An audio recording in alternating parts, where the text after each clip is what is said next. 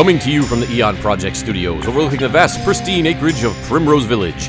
Greetings from this hidden gem of the Blackstone Valley. You're listening to Experts of Nothing with Mike and Jay. That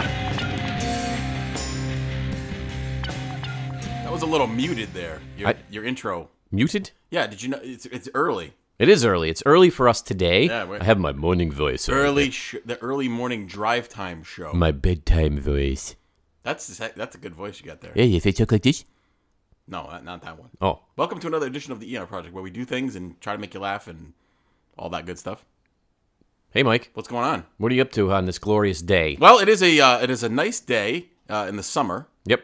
July. What July what? July 13th. Guess what today is? Oh, it's Friday the 13th. Friday the 13th, the famous triskaidekaphobia day. Oh, I'm so scared of 13. A day where everyone is scared for literally no reason that they can cite. No for particular reason. For some reason, it's considered unlucky. And you know, we weren't planning on doing this, but discussing quickly the Friday the 13th movies. Yes, most people think that's where it comes from. That's where most people think it comes from. It comes obviously, way before that. That came from before that. And I don't think we're going to discuss, the origins of Friday the 13th today. But most people associate Friday the 13th with the movies. Mm-hmm.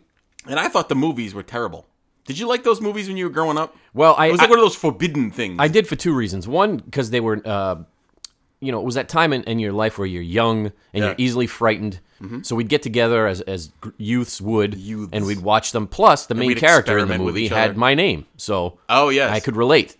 Yes, that's true. And then you know what? We are going to talk about during our halftime program today a horror movie theme game. Oh. Which I will reveal to you later. You don't know anything about what I'm going to do. I don't. I'm scared. We have a very fun game that's going to happen at the halfway I'm scared point of the show. as a young boy. And then before we get into let's tease the topic for the day. Tease it. So today we are going to be discussing, and you know what? Today may be considered one of our more controversial episodes, because what we're going to do is we're going to delve into the world of paranormal investigations, but not necessarily in the way that you think we're going to.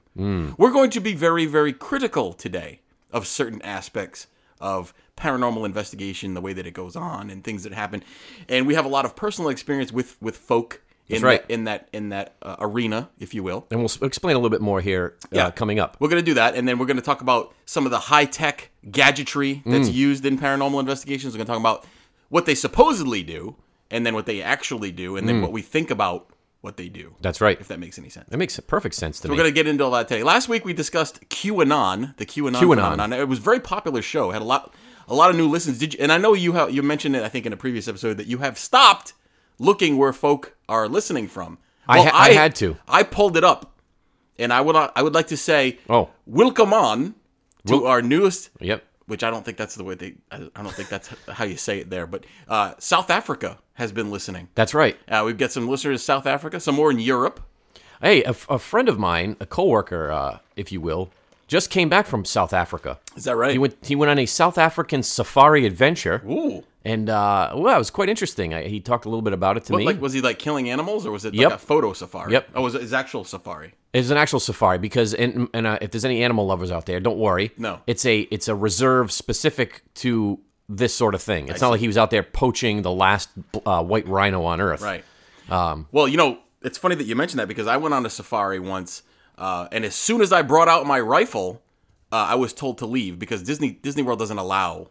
Oh, you can't hunt? No. You can't hunt there. They frown upon that. They have some good... At the Kilimanjaro safaris at Animal Kingdom. Oh, I see. So not allowed to do that. It's like a simulated African adventure. Yeah. I thought we were going to bag a couple of rhinos and maybe some gorillas or something. You've bagged a couple of rhinos in your day, haven't you? Maybe I have. Okay. Well, anyway, so that's what we talked about QAnon, very popular episode. A lot of strange stuff with that. And a lot of strange things, with a lot of strange things happening in government right now. We're not going to get into that today, but it was a very interesting show. A lot of good feedback from it. So. I'd like to thank you for bringing me a hot beverage today, and I notice you're rattling your cubes around again. Yeah, here we go. Listen to this. On a hot day such as this, I want to briefly discuss a new beverage that I have discovered. Cubes. These are cubes. So, as you all know, as you may know, Dunkin' Donuts, the wonderful purveyors of fine coffees and donut pastries, is always coming up with new and exciting products. They're always coming up with something exciting and new. Right. And maybe a year or two ago, they came up with something called the cold brew, which is a iced coffee which is steeped for 12 hours, supposedly, in the Dunkin' Donuts Frigidaires. Oh, how do you brew coffee cold? Doesn't it have to be I don't know how you do it, heated? But the magicians at Dunkin' Donuts have found a way. Ah. In any case, the cold brew was really good. Mm-hmm. However, in an effort to top themselves, they have. And if they've come up with something called the brown sugar cold brew, which I am enjoying today. It's a brown sugar cold brew, black. Okay.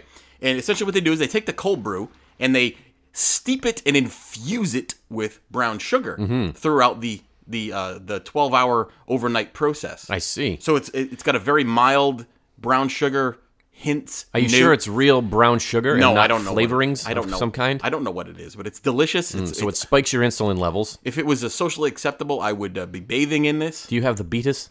I don't have the Beatus, no. No? That's good. This, you know what? If you drank enough of this, you probably would get the Beatus. You probably would. But I didn't add any sugar, so I'm not sure. You didn't add sugar? No. But there's some sort of sugar flavoring going on. No, it's steeped in brown sugar. What does that mean, steep? It sits in it. You know what steeping is? No, steep is like the top of the mountain. Steep. No, you know what tea is? You put tea in a bag. That's and not steeping. Yes, it is. When you make a cup of tea, you put it in a bag and it sits in the hot water. It steeps. It's infusing itself into yes, the water. That's what steeping is, you momo. Well, whatever. All right. Let's get into the topic before people lose it. Yeah, why don't you go? All right. So, this is a paranormal-themed show, but as Mike stated earlier, it's not the typical paranormal-themed show. And the reason we're doing this, we're not trying to ruffle any feathers here. Although we may. Yes. We consider ourselves skeptical believers here on the program. We've talked about that before, right? Yes. So Mike and I believe in the paranormal. We believe in strange events, strange things that happen throughout the universe, unexplained things. However, you have to take them with a little bit of skepticism, because what happens is people will lie. Of course. They will make stuff up, and that's the problem with the paranormal, and that's why mainstream science doesn't really get into it, is because it can't be proven by the scientific method, which is you test something, you prove, and you can prove it. We're going to repeat it over and over again. We're going to get into that later, specifically about science. But anyway. So that's why it's a difficult thing to discover. Number one, when you're going out on these investigations, because it's not a repeatable series of events. So you hope to catch something, and we have caught stuff, and believe it or not, there are things out there that we just don't understand. Correct, but we don't know what they are. And I think what a lot of people are turned off by so-called paranormal investigators, and I'm going to talk about that for just a moment, if I may, because I have a question for you. What's an investigator, Jason? Well, an investigator is a person or persons who is going out and looking into the truth of an event. No, it's an alligator wearing a vest. An investigator. Oh my God, that was horrible. No, but you're right. So for many, many years now, large amounts of people who have had interest in the paranormal, specifically ghosts, have anointed themselves as quote-unquote investigators. They love to call themselves that, and they put it on business cards, and they do all that, But to me, being an investigator entails more than just you coming up with a fancy-sounding name and proclaiming to be an expert in something. To me, it means that you're, like you said, you're somebody that's looking into a matter, and you approach it in an impartial manner. Would you say that that's probably something that you need to have? I mean, ideally speaking, that's what you need in an investigation. Sure. You can't be biased one way or the other. No. You can't go into it looking into a matter with a preconceived notion about what you're going to find, because you'll be tainting the results of your investigation. And you don't want to do anything with your taint. No. Many people who are actually real-life investigators who've earned that title through years of professional work, whether it's in law enforcement, the public sector, private investigations, or whatever, would take offense to these people calling themselves investigators because, and we've had experience with some of these people, they put LED lights on their head and they go traipsing on a graveyard, they call themselves an investigator. That doesn't make you anything, it makes you stupid. But, so I just wanted to get that out there about the term that people throw around loosely. Right. I'm an investigator. No, you're a moron. Right. And Mike and I ourselves, we've had some positive and some negative experiences with this sort of thing. So, going back many moons ago, we decided to take upon the adventure of putting one of these groups together. And I think we approached it in a way of, because we had real world investigative experience and in the areas of criminal investigations and so on. And so to bring some of those principles to bear in the paranormal world, we thought would be an interesting exercise. But what we encountered was some folks who took some liberties with the truth, if you will, and with great frequency. That's right. And that ends up being part of the problem, is that once you tell one lie in a situation like that, your credibility goes out the window. Yeah, and when you first get into this, and I know some people who listen to this program probably are part of these paranormal groups or whatever, what have you, and that's fine if that's that's what you like to do. And but like you said, the cost of admission is integrity, right? And once you do something that questions your integrity, then nothing you do from there on will mean anything. And very soon after meeting some of these people, you start finding out that a lot of what they're doing is self-serving, looking for publicity. And when we got into this, which was in the late 2000s, the paranormal industry was booming. The TV shows were big, Ghost Hunters was huge, and everybody was starting their own group, and it was all a lot of posturing and I don't know what you said. Well, if you look back at the Ghost Hunters program itself, they ended up shooting their own selves in the foot and destroying their credibility as well, because the program, like as Mike stated, was the height of its popularity, early to mid 2000s. Those guys were all over the place. They had several spin-off TV shows, but then they went ahead and tried to do something. They did, I think it was a live program that they did, and they were caught red-handed.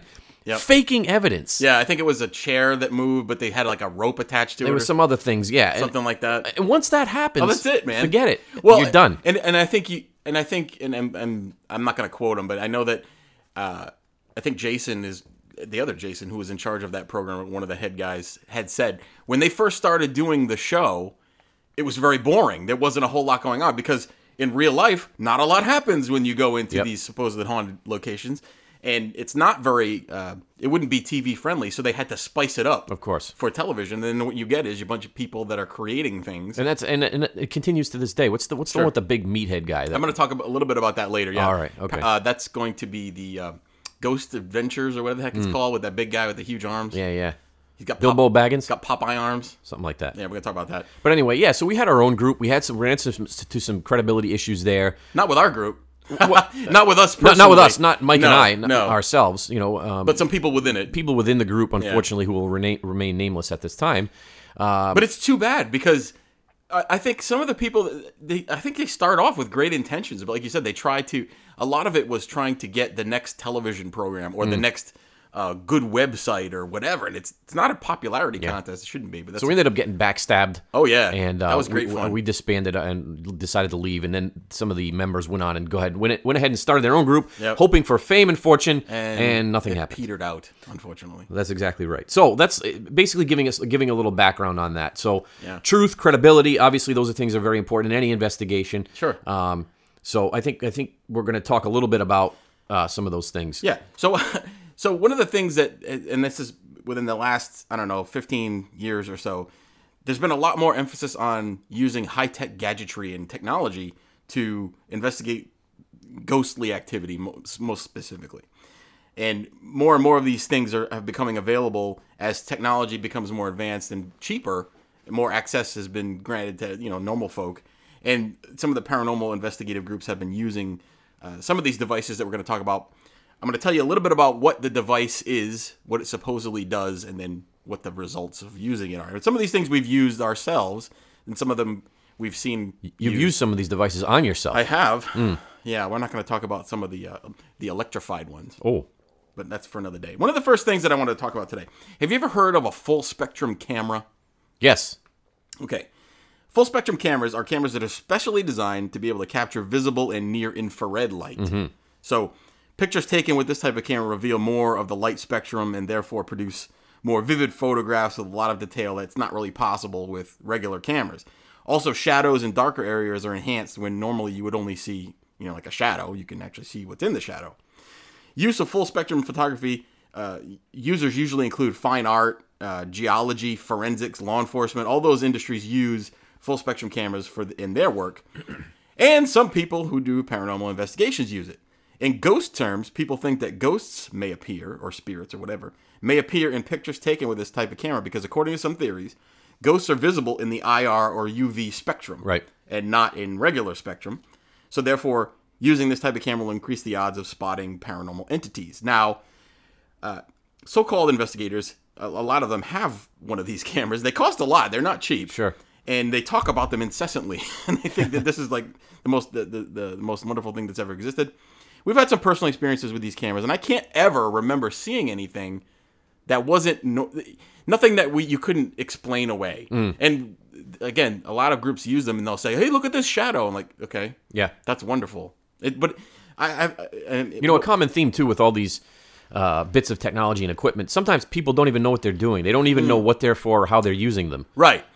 Well, and how to interpret the results. There's so many devices and gadgets and stuff. We're not going to talk about all of them today because we wouldn't have time. But like you said, these groups, a lot of them will amass these things, and then they'll go, "Okay, Billy, you take the trifold meter and go run a scan." Well, what is Billy looking for? Right. He's looking for baseline readings of what? Right. What is his experience with, because I'm not an electrician, so I can't tell you what's normal. Excuse me, as far as EMF readings, as far as what could be causing spikes in electromagnetic energies, right? What could be causing temperature fluctuations. I can't tell you all those things, and none of these people can tell you either. And here's the thing too: is like if you're out there and you're trying to measure and record minute fluctuations in the environment, should you be tramping around? Smoking cigarettes, yeah, that's a common popping one. Natty Ices and all this other stuff. Oh well, that's we didn't talk about that, but professionalism in investigation is a lot of times gets thrown out the window by some of these groups. Like we said, I mean, I remember going to one where one of the lead investigator, like you said, was drinking Natty Ice like it was going out of style and smoking bunches of cigarettes, and they all go, "Oh, let's go in the haunted house." Oh, nope. Well, I don't know what you're doing, but. Nope. Doesn't work that way. So full spectrum cameras, I don't know. The jury's out on that one. But that's probably the least controversial one that I'm going to discuss. Okay. So this next one, and this is what I'm anxious to hear your opinion, because you don't know what I'm going to talk about. There's something that's called the ghost box. Ghost box. I've seen this. Okay. There's many different variations of this one, but and they go by a lot of different names. But in essence, the ghost box is a device that will scan radio stations rapidly. Ooh. The theory is that entities will somehow manipulate radio waves and produce coherent words or phrases in response to questions that you ask. So basically what they do is they turn this on. It starts, how like when you do Seek on the radio? I was going to mention that. That used to be a fun game that we could play, but we can no longer play it. Why is that? Like, when you're in a car and you're on a road trip, you hit the Seek button. Oh, yeah. And then the song comes up and you have to guess what it is right away. Yeah. And if you guess it quickly, you win. Why can't you play that? Because all the songs, they come up on the little digital screen. It tells you who it is. Oh, I see what you're saying. Yeah. And who's saying what the song is. It's no fun. But anyway, the ghost box doesn't stop on a station. It just keeps going. Right. So essentially what they do is they'll turn this thing on. It starts going, as it goes through all the different stations. And they ask questions. And supposedly the ghosts or spirits or whatever can utilize those radio waves and produce a response to your question. So every once in a while you hear a word like meh, and then they'll go, "Oh, see, this is a direct response to what I just." That is complete nonsense, in my opinion. Of course, you're going to hear phrases you are and words, hear something, but it gets even more outlandish than that, because sometimes I don't know what they're doing or how they're manipulating it, but it'll actually, you go, what are you doing here, ghost? And it'll be like, I died making flapjacks. And you're like, how did that happen? Yeah. It's amazing. Well, I think you're talking about just outright fakery. Yeah. But to me, these people that turn it on, they go, "Oh, did you hear that? It said Bill." And you're like, "Oh. So?" And they go, "Oh, well, Bill must have died here." And it requires a lot of jumping to conclusions and reading into everything that of course you're going to hear words and phrases. You're listening to tons of radio stations at the same time. People are talking, they're hearing song lyrics. And you already have you're already subconsciously predisposed to hearing something. Well, we've talked on this show, I think, before about matrixing, and when you think you're going to see something, you see it. Yeah. If you go into it, like we talked about preconceived notions, if you think you're going to see something, generally you do. So that's the ghost box. Complete nonsense, in my opinion. Okay. But you can buy them. This next one is very, very interesting to me. Okay. It's called the Boo Buddy. The Boob Buddy? The Boo Buddy. Oh, Boo Buddy. It's a stuffed bear that houses a few different tech devices. I had a stuffed bear as a child that I was very close to. Did you violate it? So it's a stuffed bear that houses a lot of different tech devices, such as a motion sensor, temperature changes, temperature thermometers and stuff like that, and an audio recorder. Is this supposed to entice the spirits of children? That's correct. So here's what you do. That's kind of interesting. You put it in a room and you leave it. So it's basically like a passive investigation tool. Sure. And if something touches it, it'll go, that tickles, so you know that something touched it. Oh, I like that. If the temperature changes, it says, I'm cold or I'm hot. Okay? That's a nice voice. You like that? Mm-hmm. And the EMF meter is in there and stuff. And in addition to all those things, it will randomly ask questions out loud. Oh. So it's randomly looking for EVP evidence. Can you buy these things? As a matter of fact, you can buy them. How much are they? I'm going to get one for my son for Christmas. This one costs $160. And I'm not going to tell him. I'm just going to put it in his room. Would you spend $160 on something I like would. that? It sounds very entertaining. And as you said before, very incisively, it's designed as a teddy bear to entice young spirits or ghosts to play with it. Ooh. Now, my thing is, how the hell do you know if it's cold or hot or if it's something... What if it's just randomly doing those things? Mm. Is this a scientific device or is it a play Well, toy? there's a lot of... they put the electronics in there. Yeah? And it's scientific. Just because it has electronics doesn't mean it's scientific, Jason. Well, it could be. I don't buy the Boo Buddy. You don't like Boo Buddy? No. It's got a cool name, though. Who invented that? Do you know? You know what? I did find the name, but I'm not going to tell it because I don't remember. Oh, you don't want to give him any credit? No, but I do have... This last one that that's the Boo Buddy. Okay. This last one that I have is actually the longest piece that I have. Oh. You have a long piece? Right now I do. Okay. Because I'm with you. So this one is probably the most strange one that I've run across, and it's maybe the most controversial as well. It's called the Ovulus. Have you ever heard of this thing? Yes, it's a device that your wife gets into when she's looking to get pregnant, and it stimulates her. No, but that would be a good idea for that. That's a good. Yeah, the Ovulus. So this one is a device that purports to be able to take energy from the environment and translate it into words, which is supposedly coming from ghosts. Oh, so just energy in the ether? Yeah. Okay. So what you do is you turn this little box, looks like like an old iPod. Yep. Kind of like bigger boxy thing.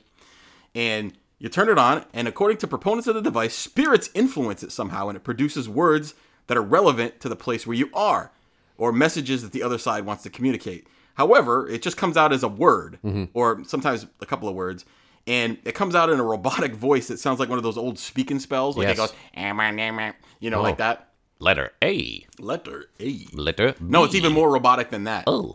Yours sounds like yours sounds like the one where it says, you spin the little thing and it says, the dog says, woof, woof, woof. Cow says, yeah, that one. Moo. That was good. Thanks. Anyway, so the Ovulus, as I said before, I looked into some supporters of this device and I watched some videos and I read some reviews, and this thing is really bizarre. So when you're looking at it in action, it'll say things like mother or kid or like just random. It just spouts out random words. Random words, all sorts of randomness. So there's major problems with this. Number one, the thing comes programmed with around 500 words. That's it. So it's only going to say one of those 500 words, and just that. So how is that indicative to what you're doing? Is it? Right. It's not just randomly generating any word. It's only randomly generating one of these 500 words. That would be impressive if that was the case. If just randomly, it wasn't programmed to say anything specifically. Sure. So doesn't it defeat the whole purpose though? If you can, well then one of the other controversial parts of this, some of the versions of the Ovulus, you can program it yourself to say whatever you want. Oh. So you can hook it up to your computer. You can have it say, demon, devil, kill you, that sort of thing. Yep. Doesn't that defeat the purpose of the whole thing if it's just going to say the words that you just put into it? Well, as playing devil's advocate here, the spirit is summoning and pulling which word it wants it to project. That's stupid. Oh. So there's people that swear this thing is real. Many paranormal groups have purchased them from a site called Digital Dowsing. These things are around $350. Okay. And they've been used on various ghost TV shows. Now here, there's some problems with the device. We need to invent something. We need to get like a life-size, like a pleasure doll. Blow-up doll, yeah. And put some devices in it. Paranormal Patty. Not our own devices, others' devices. Some of the thing. Anyway, the creator of this device, and here's where I find this to be completely interesting. The creator of this device is a guy by the name of Bill Chappell. And he was approached recently, I think it was last year or the year before, by Popular Mechanics. You're familiar with Popular Mechanics? Yeah, it's a good magazine. It's a very reputable, scientific magazine.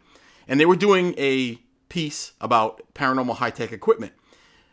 Bill would not do an interview for them. Mm-hmm. However, and this is pulled right from the Popular Mechanics article, Quote, Bill Chappell also supplies most of the gadgets for Travel Channel's popular paranormal reality show, Ghost Adventures. That's the one with Zach Bagans.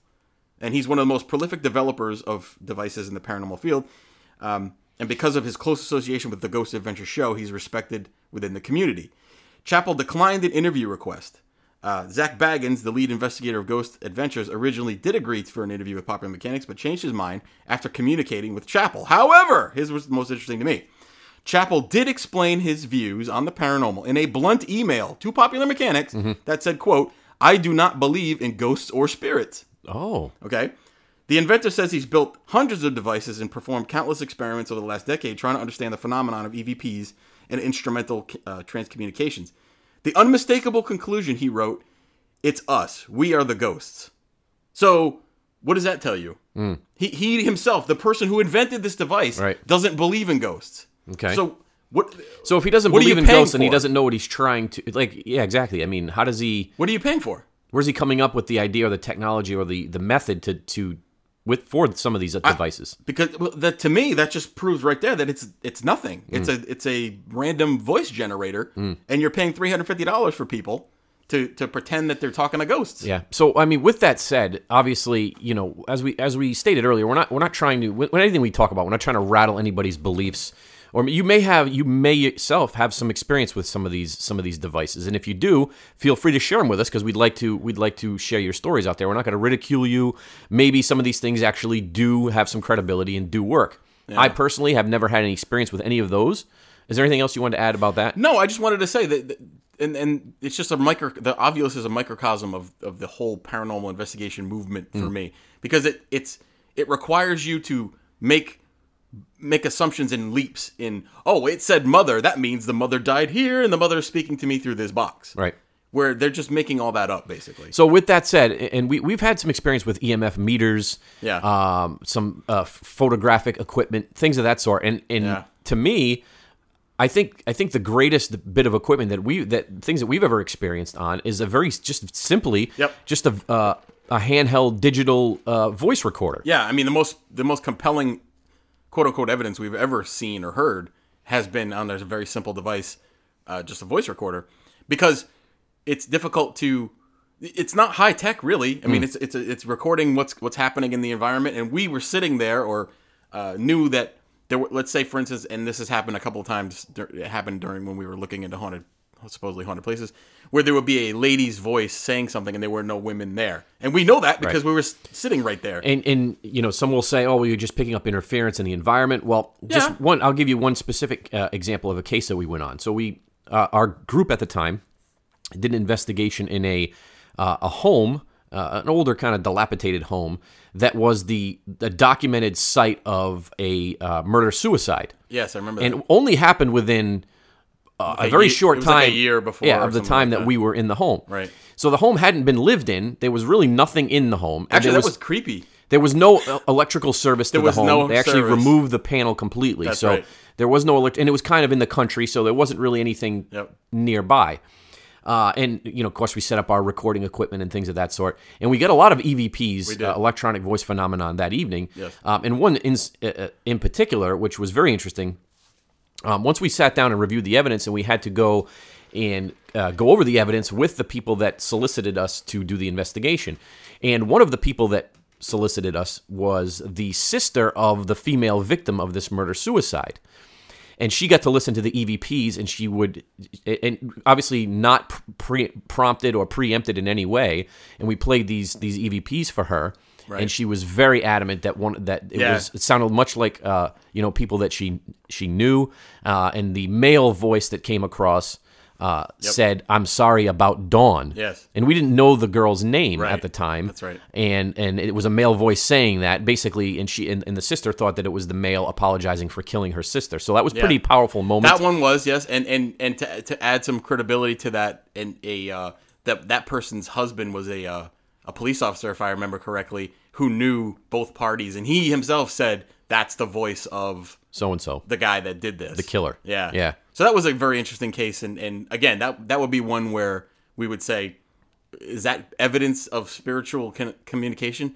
I don't know. To us, it probably seemed like it was, because it was something that we didn't know going into it, and and we were able to produce after. So with all that said, I mean, most people are on a limited budget, but yet still have an interest in this sort of thing. Mm-hmm. If you don't have, the means to go out and buy some of this fancy equipment that is unproven, go out and just get yourself a decent digital recorder. And that's how we started it. Yeah, exactly, and do some work with that. And you know what? And it hasn't happened in a few years because we haven't really been into that field. But for a long time, I would get questions from people. I think my house is haunted. What should I do? And the best advice that I would give people is start taking pictures of your house. Start taking pictures in and around your house. Sure. And sometimes stuff comes, and it's free. You don't pay for film anymore. I don't even know if you can buy film. Yeah, I mean, straight digital photography. We've had some success with that as well. Yep, audio recordings. Regular cameras. Audio recordings, regular cameras. Mm-hmm. That would get most of your whatever evidence that you're looking for. Exactly. And you don't have to spend $350 on a device that says, Mother, Jason, smelly, some sort of stimulating device. Stinky, but anyway. All right. Well, we have reached the halfway point of the show. Halfway. When we usually do something fun and exciting and break up the monotony of what is normally not a monotonous show. Usually very exciting show. Exciting. So today, and we discussed briefly horror movies. We talked about it at the outset of the program. We talked about the Friday the 13th. And amongst all of moviedom, would you say that horror movies typically produce some of the most ridiculous plots of any type of movie? Would you say that that's probably accurate? I would say because of the nature of it, they have liberty to do whatever the hell they want. You can do whatever you want. And throughout the years, some of the more entertaining horror movies have been ones that have had kind of a strange plot. Sure. Right? Some things that are going on and that you can get away with in a horror movie that you can't get away with in other movies. Now, today we are going to play a game. What's the game called? Does it have a name? Yes, it's called Horror Movie Plots. Oh, how long did it take you to think of that? Wait a minute. Oh, sorry. You interrupted me. Oh, go ahead. Horror Movie Plots, real or not. Oh, it rhymes. So, yes. So what I'm going to do is I'm going to read to you a very, very brief plot line of a horror movie. Yep. It's going to be on you to tell me if this is a real horror movie that was actually made or something that I made up myself.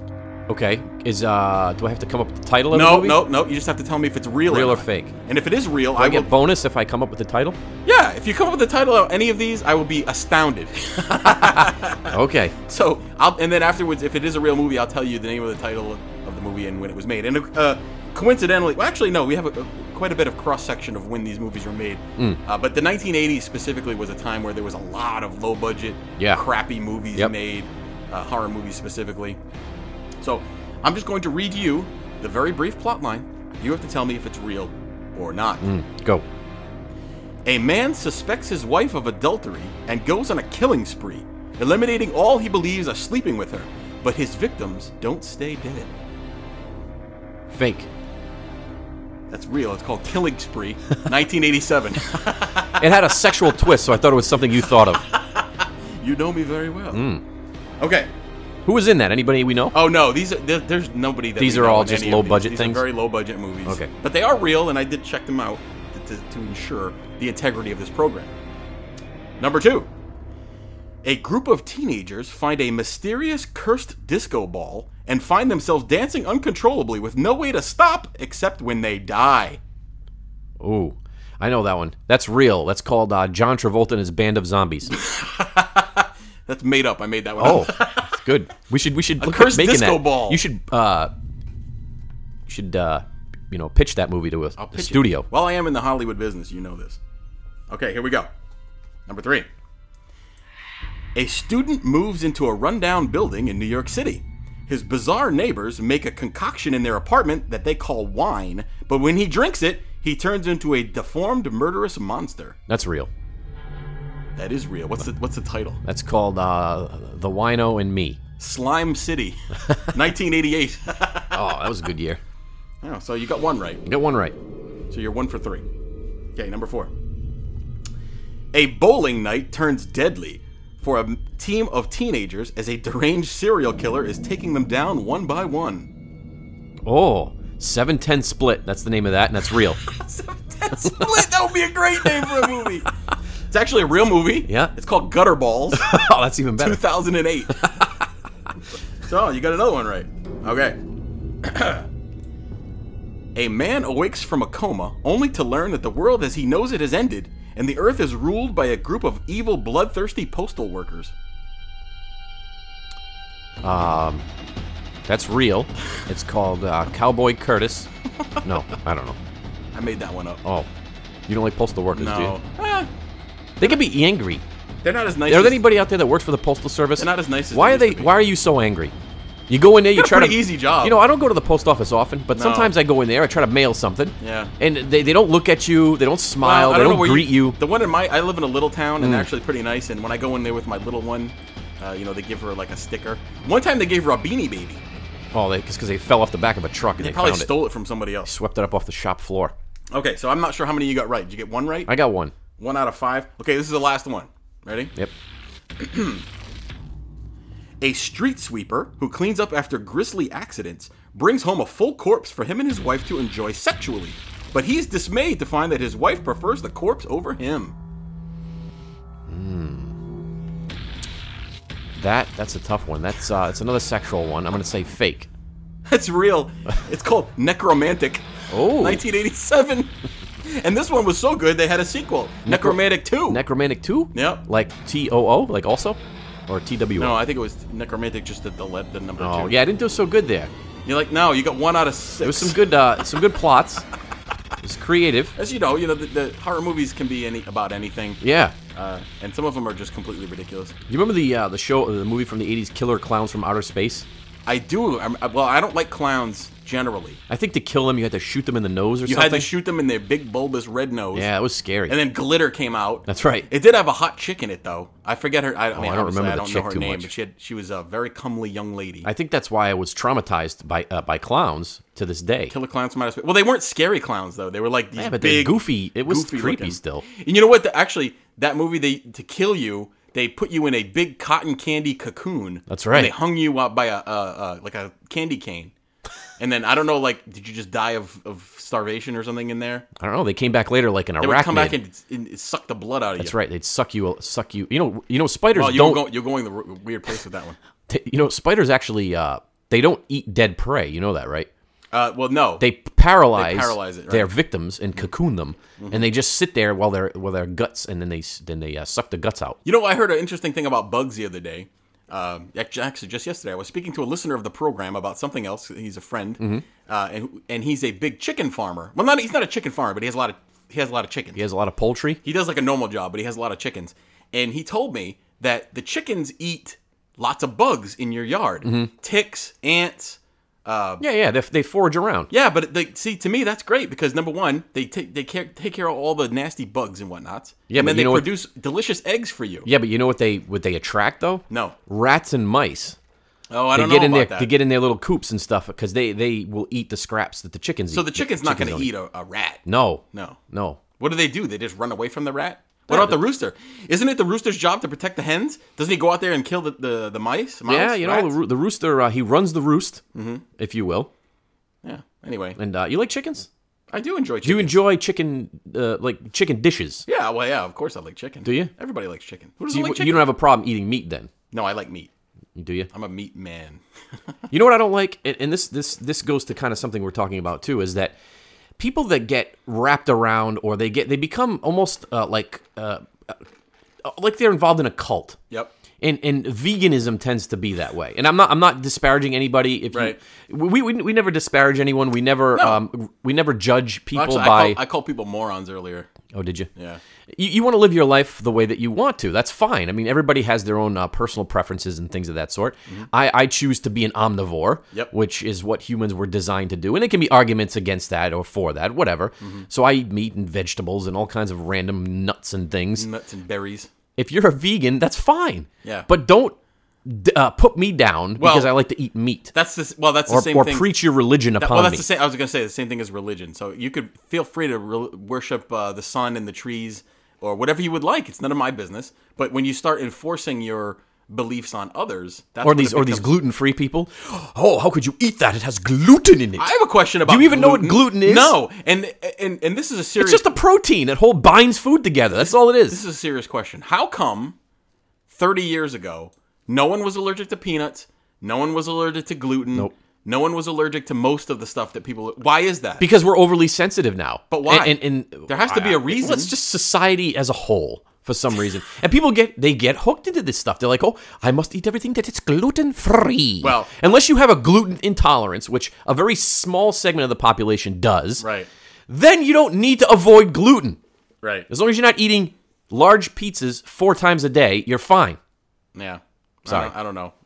Anyway. But this is going to go something, it's going to tie right into something I'm going to talk about later. It's a delicious segue. But anyway, so we're getting gluten. into... I want extra gluten. Getting into credibility issues. And there's groups of people, there are individuals out there that proclaim to have supernatural powers. They proclaim to be paranormal investigator, the paranormal gods, if you will, of the field, experts of the field. Yes. But when you peel the layers back, much like an onion, you find that they're frauds. Yes. Unfortunately. And you don't want to say that about people. I would say most people are frauds. Most people in general? No, most of the people who proclaim all those things that you just said. So any of these people that I talk about, Mike, feel free to interject with any knowledge that you have of some of these folks. So the first two... What are you doing over there? Sorry, I'm heaving because... What are you doing over there? You brought me this coffee, and I think you did something to it. I think you put some sort of foreign substance in it. Why do you heave every time you drink or eat something? That's not true. Gastrointestinal problems. You know, I got a clean bill of health by the doc the other day. Oh, yeah? Did he stick his finger way up inside you? He did everything you could possibly do without me having to call the authorities. And he didn't buy you a drink or nothing? Nope. Oh. I'm an easy date. Mm-hmm. So anyway, let's talk about Ed and Lorraine Warren. Oh, the Warren. You've heard about them, right? I have. Ed died. Yeah. I don't know. Is Lorraine alive or Lorraine is still kicking around, I think. She's got to be what, like 172? She's pretty old. So you may have heard of them. They were the gurus of the paranormal field, and they go back a long time. Yes. Many, many years. Actually, as a matter of fact, they started in 1952 when they founded the New England Society for Psychic Research. Mm-hmm. And ever since then, they've been the go-to couple. Oh, yes. As far as investigations, famous cases are concerned. Yes. And if you are a student of the paranormal and you subscribe to these things, then you worship at the altar of Ed and Lorraine Warren. That's it. You have to bow in reverence to them for some reason. Right. And in a case that we were involved in, or not involved in, but we talked about a while back, which is the Amityville horror case, which everybody's familiar with, the movies and such. We were not involved in that. We weren't involved in it. Ed and Lorraine Warren were involved in that. Yes, they were. And they're the ones that came up with the bizarre theory that it was built on an Indian burial ground, and that all these things were a result of demons taking hold of Rob DeFeo and ordering him to kill his family and things of that sort. And that's actually a common theme with them, is that they basically tell people... They suggest to people that they claim that it's demons that cause them to do something. Right. And then if they do get in trouble with the authorities, then to claim... that they're deficient, mentally deficient. Yes. And that's something not that's at fault.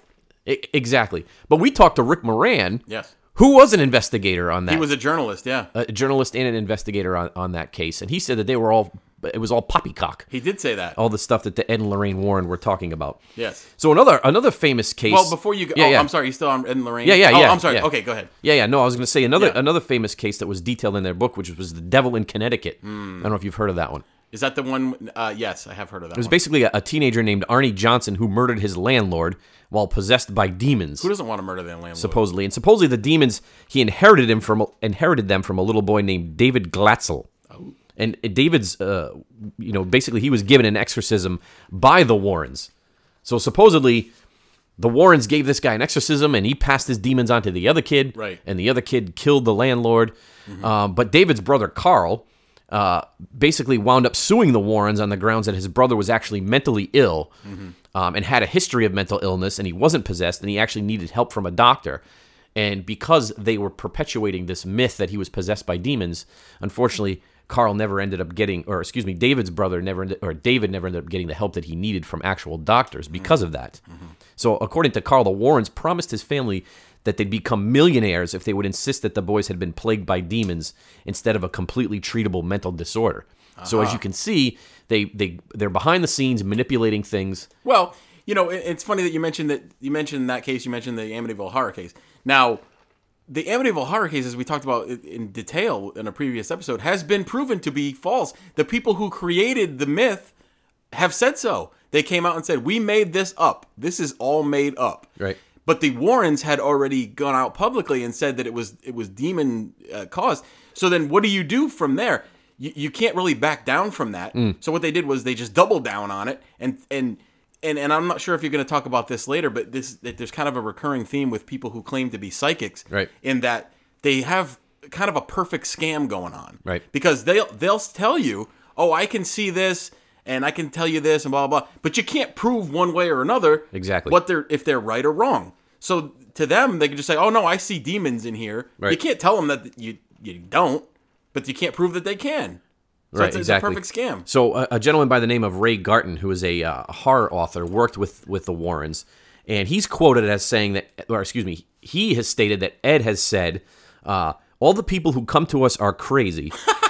Just use what you can and make the rest up. Make it up and make it scary. That's why we hired you, basically, because he was helping them with with a movie based on The Haunting in Connecticut, I guess, supposedly. Well, there was a movie called The Haunting in Connecticut. And actually, right. The Warrens, are you going to talk about the Conjuring case? No, but you can. Go ahead. So the Warrens are actually, you're familiar with the movie The Conjuring, and then there was The Conjuring 2, and then there was Annabelle, and these are all Ed and Lorraine Warren cases. Yes. The Conjuring movie, the first one, was actually very good. I thought it was a very good horror movie. It doesn't mean it's real, but it was a good horror movie. And supposedly the events took place in Rhode Island, in Harrisville in the 70s. Mm-hmm. But when you look at there was a book, and I think it was called House of Light and Shadow or something like that, by the person who lived there.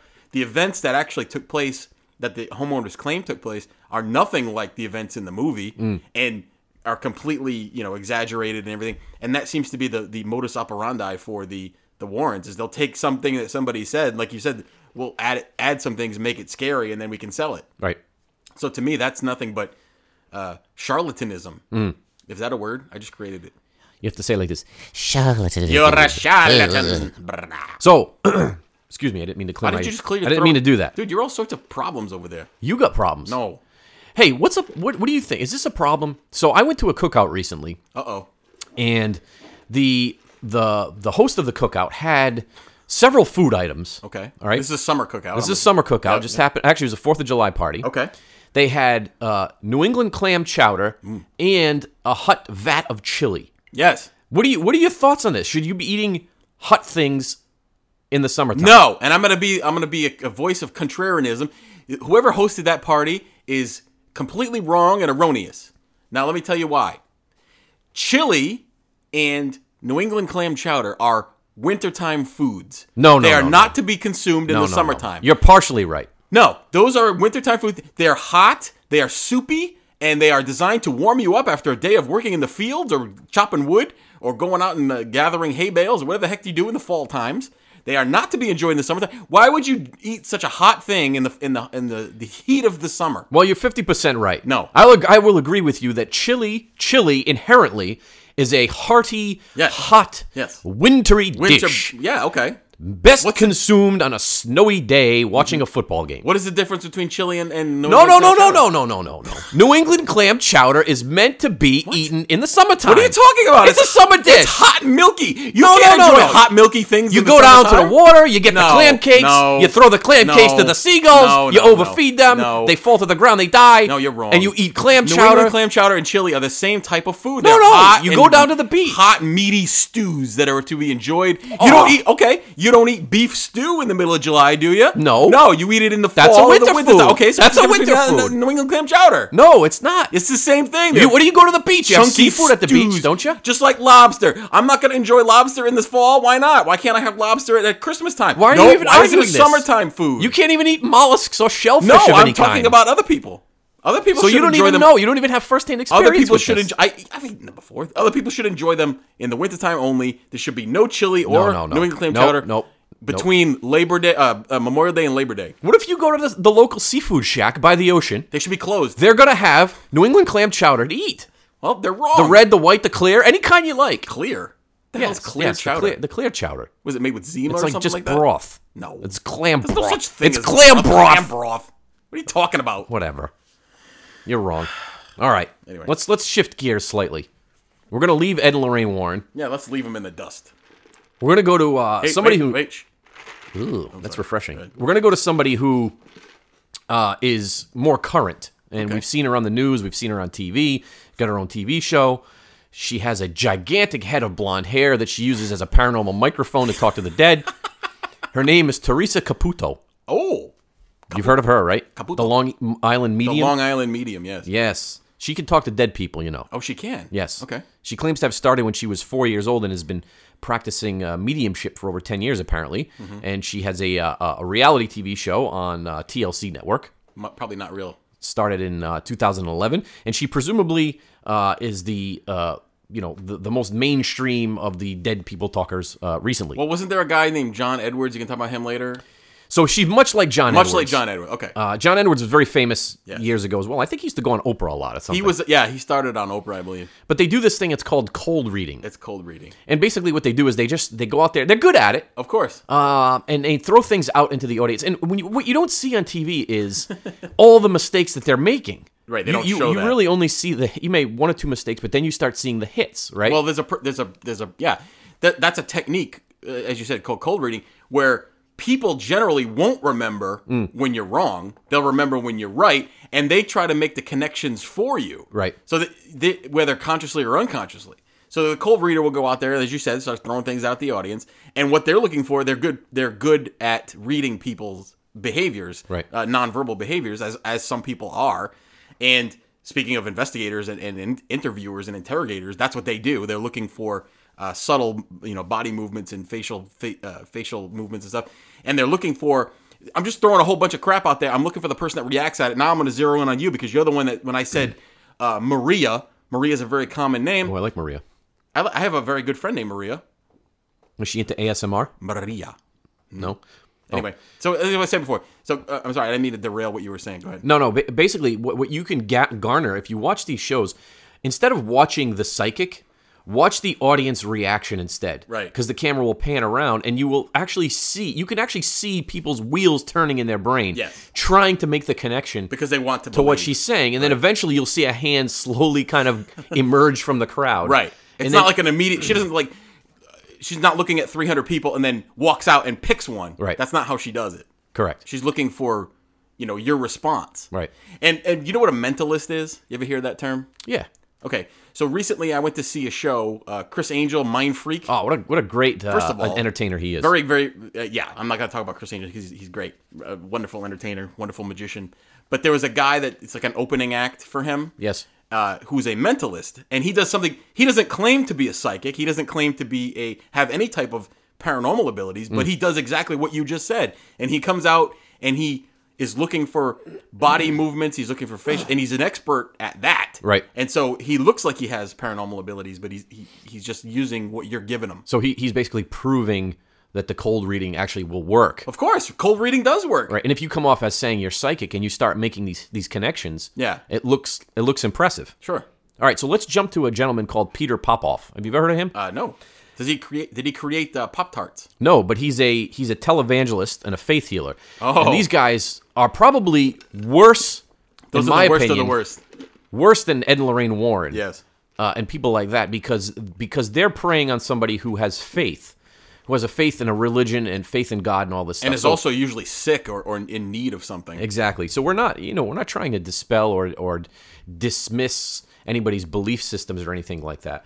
That's not what we do here on the program. What we're trying to do is shed some light on people that are taking advantage of other people and their nonsense and their tomfoolery. If you go on YouTube, type in Peter Popoff, and watch this guy. He's out of control.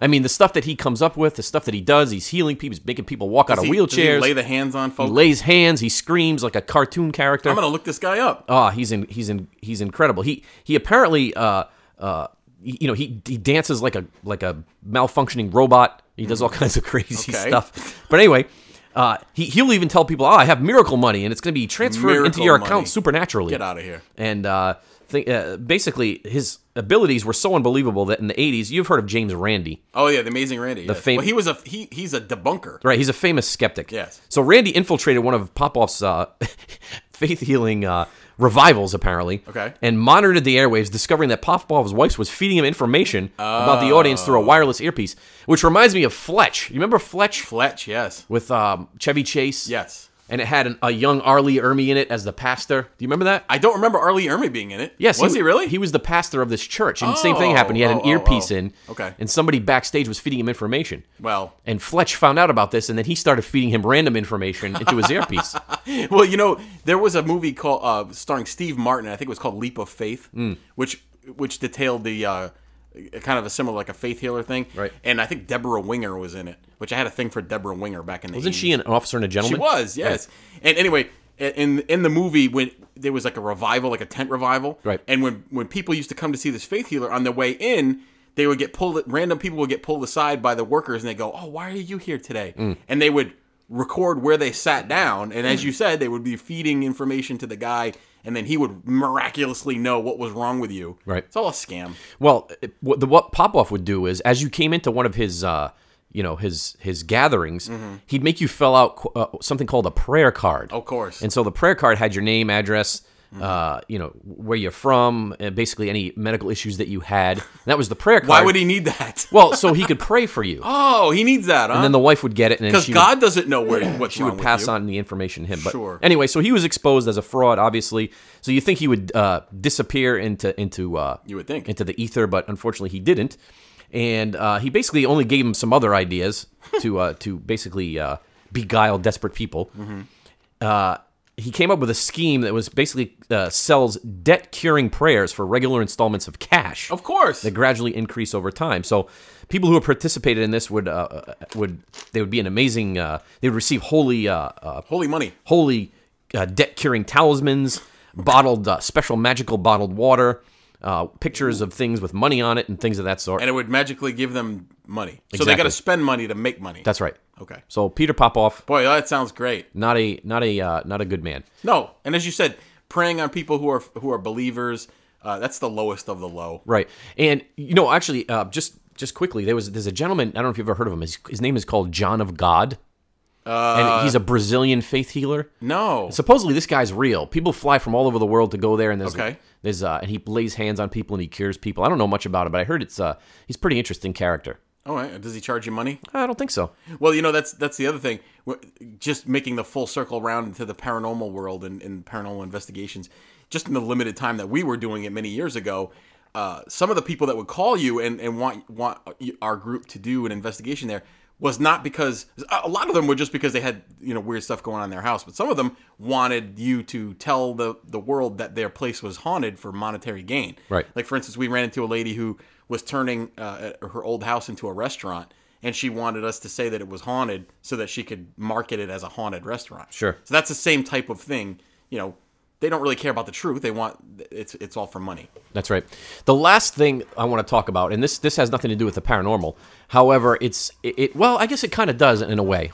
So it does kind of have a bit of a paranormal tie-in, and it goes to, as we stated earlier, people who latch on to these strange beliefs. Mm-hmm. And in this case, it actually causes people some harm. So it's a group of or a belief system. And these people are called breatharians. Have you heard of this? No. And breatharians meaning from breath, like breathing. Yeah, but it sounds like something like a dangerous sexual practice that people could be into. I'm a breatharian. I'm a breatharian. Let me hold my hand over your mouth. Going back page or Craigslist. I'm looking for some breatharians that's just risky, to frolic about with. Risky behavior. No, these are people who believe that all the nutrients and sustenance that you need comes from the air around you. And I'm assuming that they all die within a couple of weeks of adhering to this. That's the interesting part of this, right? So there's people that claim that they don't eat or drink ever. And the only times that they ever eat or drink is like maybe if they're in a social setting and they kind of want to fit in and that sort of thing. But they rely on chi, and they rely on energy, the energy of the earth and Mother Earth. And all these this is physically impossible. Well, not according to these people. Okay. They think that you don't have to eat or drink as long as you're in the right state of mind. Okay. So they did one of these ladies that proclaims to be a breatharian. She was closet eating. Exactly.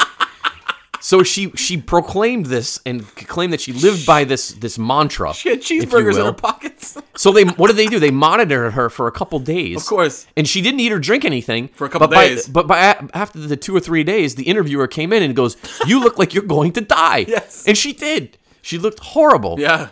And she's like, "No, I feel good." No, this is great. Oh, my God. Sure.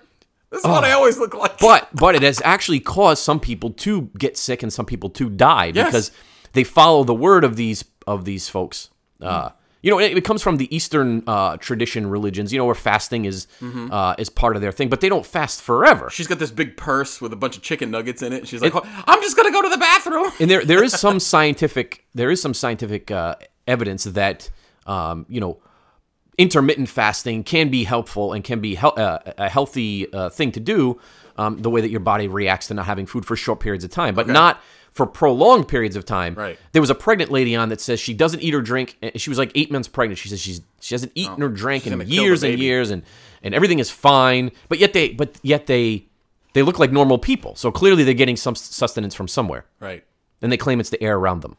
Again, so don't do that. You can't really adhere to this religion for long because you'll die. Don't do that. So humans are meant to eat just like every other animal in the animal kingdom. You have to eat food. And you have to go poo. You have to poop. That's why we have stomachs. We have lungs to breathe air. Everything poops. Everything. Most things. Everything. Every living. Hot chicks don't. No. Well, you never see them. It's like a unicorn. That's right. You don't see you don't see hot chicks going. You look at the hottest of chicks, and you just can't see her sitting on the bowl, squatting a grumpy. No. And pushing hard and making noises and smelling up the joint. But thank you for ruining everything. Anyway. Anything else you want to add today? Nope. I hope we didn't piss anybody off. I don't think we're gonna make any fans with the paranormal. But again, it's not like this is new. We've talked about some of this before because we've had a lot of negative experience with people in that. Some people are great. They're usually pretty nice, paranormal folks. And here's the thing: don't take the paranormal stuff as religion. Right. Okay. Look at it from a objective point of view. You don't just because somebody says something. You don't have to latch onto it and think that it's actual gospel, okay? You can go one way or the other. Like Mike and I said, we believe in this stuff. But what we're trying to do is bring truth to it and allow credibility to take the forefront on this sort of stuff. Yeah. Okay? And we're probably not going to have a show next week. We're not going to have a show next week because... We're on hiatus for a week. I am leaving tomorrow for a week-long adventure. Ooh, adventure! A secret location that I shan't tell. Undisclosed. Maybe I'll do a live feed from wherever I am, and you guys can guess where I am. We don't want any fans approaching you on your off time. And I'm going to meet up with the Breatharians, and we're going to strip down and oil each other up and choke each other to death. Okay. That's all. Anything else? Just remember, the truth exists. Believe it.